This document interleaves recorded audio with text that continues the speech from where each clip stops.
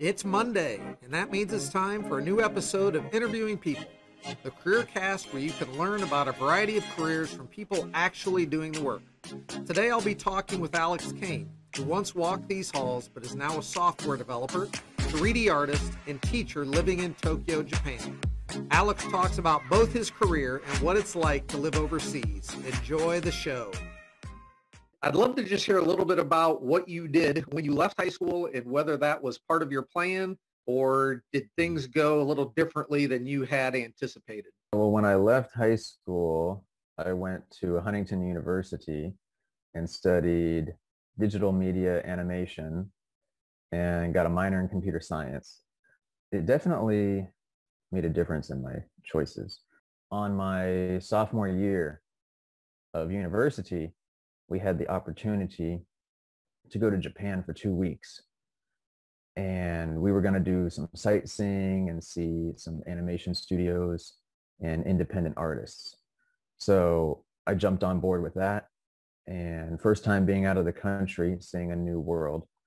And it was very, very eye-opening to see how other people live and to step outside your country like that and seeing other culture. And so that was a big part of why I'm here today. And I started learning Japanese before that trip. Yeah, we toured. We went to a couple museums, a couple animation museums. If you're familiar with Studio Ghibli, they're kind of like the Disney of Japan, essentially. Okay. Yeah. Okay. So when we came back to the U.S., I kind of had that desire floating in the back of my mind to go back to Japan and just explore more. When I first entered university, the main goal was Pixar. That seems to be everybody's goal, Disney or Pixar, Yeah. the top ones, DreamWorks and whatnot. And then a lot of us wanted to do independent work because there's a lot of indie studios that most people don't even know about. But when you go to college, you get exposed to the industry more and see that there's other studios like in France or other independent artists here and there living all over the world. It's a different side of the industry that you wouldn't know unless you were exposed by professors or artists in the field. So then back to Japan.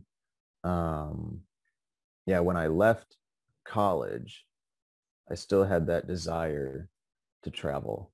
Now I had applied to like places in like a Seattle and California, bigger studios, but it was a toss-up between do I relocate on the other side of the country and then work at a studio for however many years, and I still had that desire to travel, so to go back to Japan. So I decided to do that instead. 2019 in March when I came to Japan. So I've been here for just over 2 years. So I know when you were in high school, you were working on apps and everything else. Mm. How did all of that help lead you to where you are now? Do you still create apps? Are you just strictly doing the 3D artistry and the software development? Or is there still some app creation involved with this? The apps started with like iPhone development back in high school. That was when the App Store was first like built. Like there was nothing on there. So right.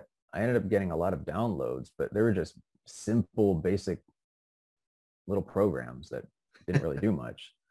But now the competition is, you can't even compete. But I've always kind of been a self-learner, taking it upon myself to like Google or YouTube things and learn outside of class. So I still did a lot of the programming in college, writing, mainly automating things like tasks that I would do repeatedly that just became tiresome. And right. so just figuring out how to automate that kind of stuff. So when I graduated, I was working in a program called Blender. It's a free animation suite. So I was trying to figure out how to make clothing for a character and how to get it to how to speed up that process, because there's so many individual steps involved. So I was like, if there was just a button that could do it all, that'd be great. So I kind of played around a bit and developed what is now called a Cloth Weaver. And it's a plugin, it's an add-on for the Blender free program. And it essentially helps you add clothing to characters, and troubleshoot and test iterations in different settings more quickly than having to do it manually and spending hours. Now, would you say you were the first person to create that? There's a studio called Marvelous Designer, and they do it at a professional level, and they're an independent program. I guess I would be the second, but now there's copies of mine. There's like 5 different clones that have come out since I've released mine 3 years ago. And how does that work? Or should people be paying you royalties for that and they don't? Or has your work been recognized by the other people? Apparently, one of my previous customers from like the beginning, they ended up creating a product very similar to mine. But technically, I can't do anything because within the Blender software, because it's open source, everyone can see your code. Oh, okay. So I can't really protect my code. I can write up terms of service and legal documentation on my website saying, don't copy this. But there's nothing I can really do to stop a competitor from making a variant. Of course, they can't copy the exact thing, but if they have a program that's very similar, it's technically okay. So as a 3D artist and software developer, what is a typical day for you?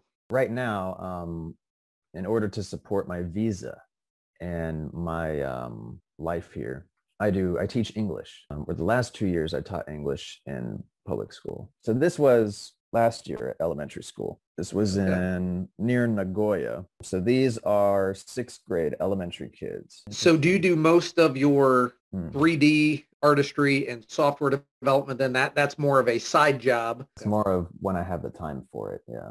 What do you think? Will that ever be your full-time gig? If I can get enough clients. And so there's like 2 sides of it. I have the 3D artist side, freelancing side. And essentially that's just taking on various jobs from different companies and creating whatever they need done. For example, go to a job board website. Hey, we're looking for an artist who can create a character that looks like a Disney character, and we want it to move a certain way, and then send them an email. Hey, I can do this. Here's my portfolio. So what I usually do is write up a contract, or they would send me a contract. We would agree to, the terms. Usually, they would invoice me, send me a down payment first. And then when I send them the finished product after collaboration, then receive the final payment. That's how that would go on that side.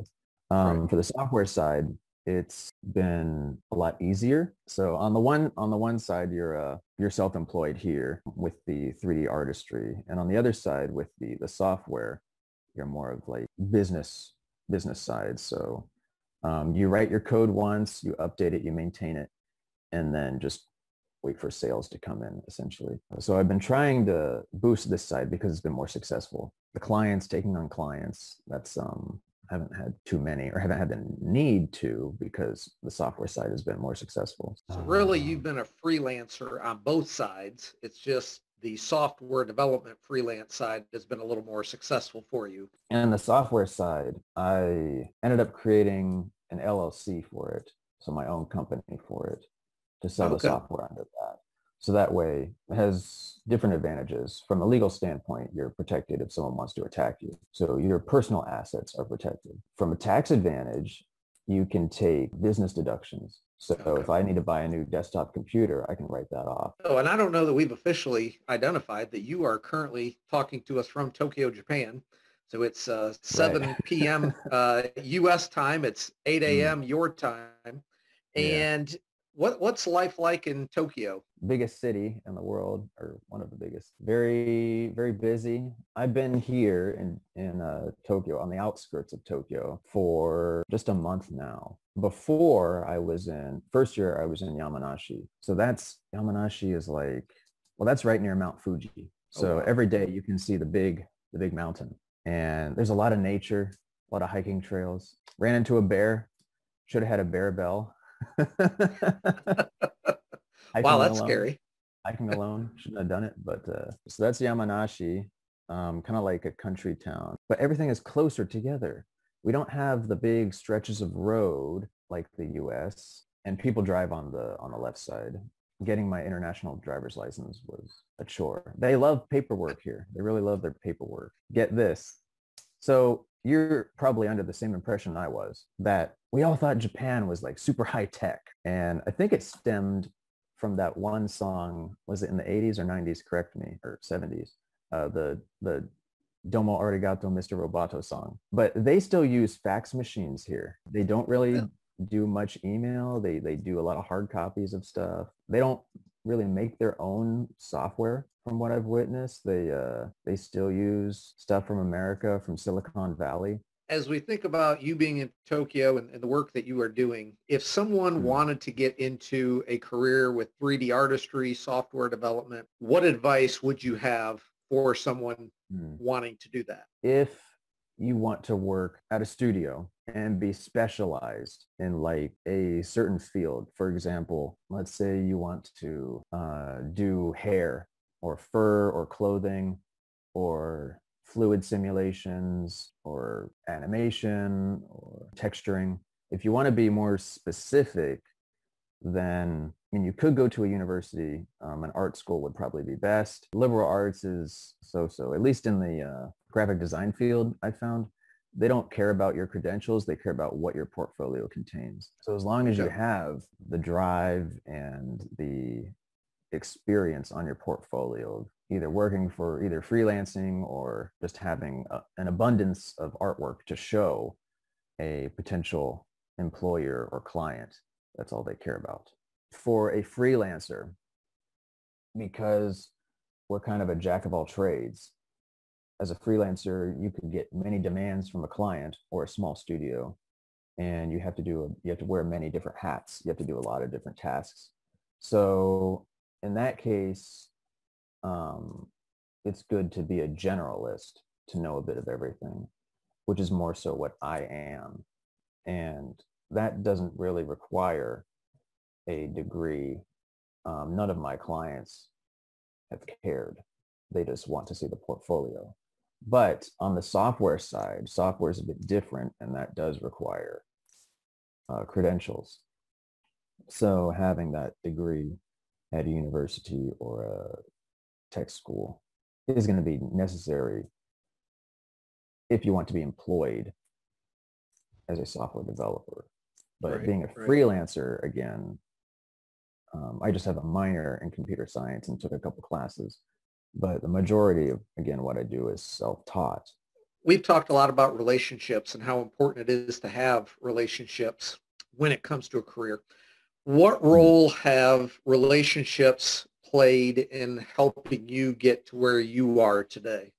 It's always the little, sometimes the connections that you make that help further you. Do you remember the Cunninghams, right? Yes.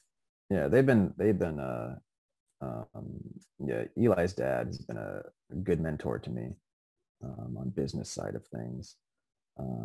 So yeah, connections like that, becoming an entrepreneur, meeting yeah different people in Japan. Like I've met people who I probably never would have met in the U.S. unless I go to a bigger city, I guess. Internationally, people from Germany, France, all walks of life, other programmers, other graphic designers.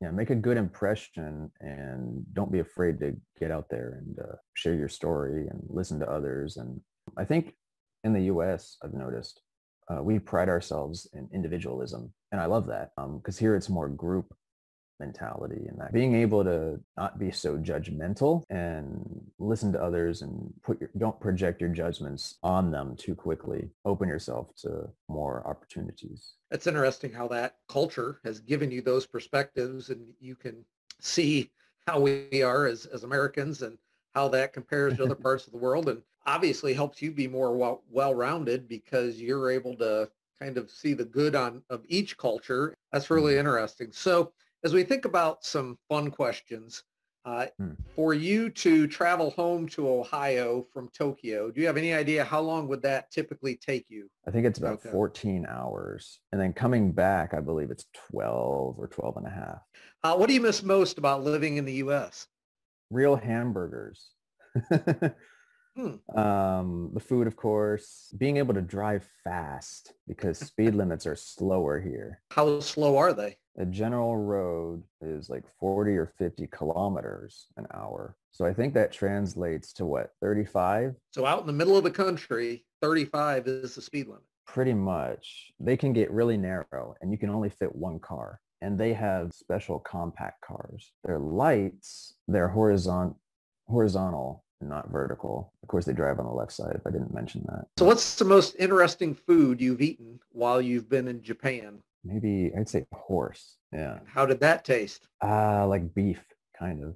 Really? Okay. I think, yeah. It was in a like a udon, a soup. Is that typical in Japan to have horse? I wouldn't say too typical. You're not going to find it at every restaurant, but more of a delicacy. Fish is the cheapest, then chicken. Oh no, pork. Pork is pretty cheap because there's abundance. Beef is actually the most expensive. Okay. It's difficult to find 100% beef. So when I think beef in Japan, I think Kobe beef. Is that what they eat? Well, they have different beefs from different, I guess you could say, states, or what they call it, a prefecture. There's like Hokkaido, there's Kobe. But yeah, that's more of you're going to pay a pretty penny to get like a good steak here. You can go to a restaurant and you can pay $30 and you can get unlimited cuts of meat or chicken or whatever.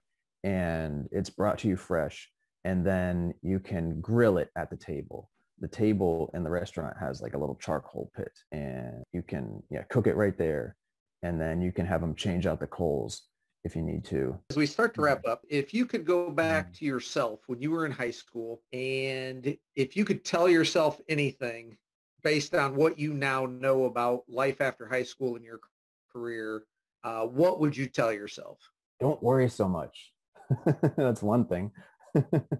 Don't worry about future or little small things. In terms of career, that was another thing. For like a career path, if you could find a mentor, at least on the artist side, find a leader or someone in the industry and shadow them and get feedback from them directly. That would be way more beneficial than like a class of 50 people and you have a professor running around trying to help everybody. It would be easier to have that one-on-one direct feedback if you can find that. So I would go a route of apprenticeship, I would say. Now, I don't regret the experiences I've had in college. I would never have come to Japan if I hadn't gone there. So, right. And friends and other opportunities, growing, becoming more of an adult, that transition period. So if anyone has any other questions, if they'd like to reach out to you with questions about your career, living in Japan, so forth, how might they contact you? You can go to alexanderkane.net or contact me at contact@alexanderkane.net. Well, Alex, I greatly appreciate you offering some insights, and you are my first overseas person that I've talked to and interviewed. So, it's good to catch up with you and see what you're doing. So thank you very much. I greatly appreciate you doing that for us. Yeah, you're welcome. It was great catching up. Thank you for watching this interview with Alex Kane. And to be sure you don't miss upcoming interviews, please click subscribe so you'll know when the next episode is released. Thank you for watching. And as always, remember, the best part about Mondays is interviewing people.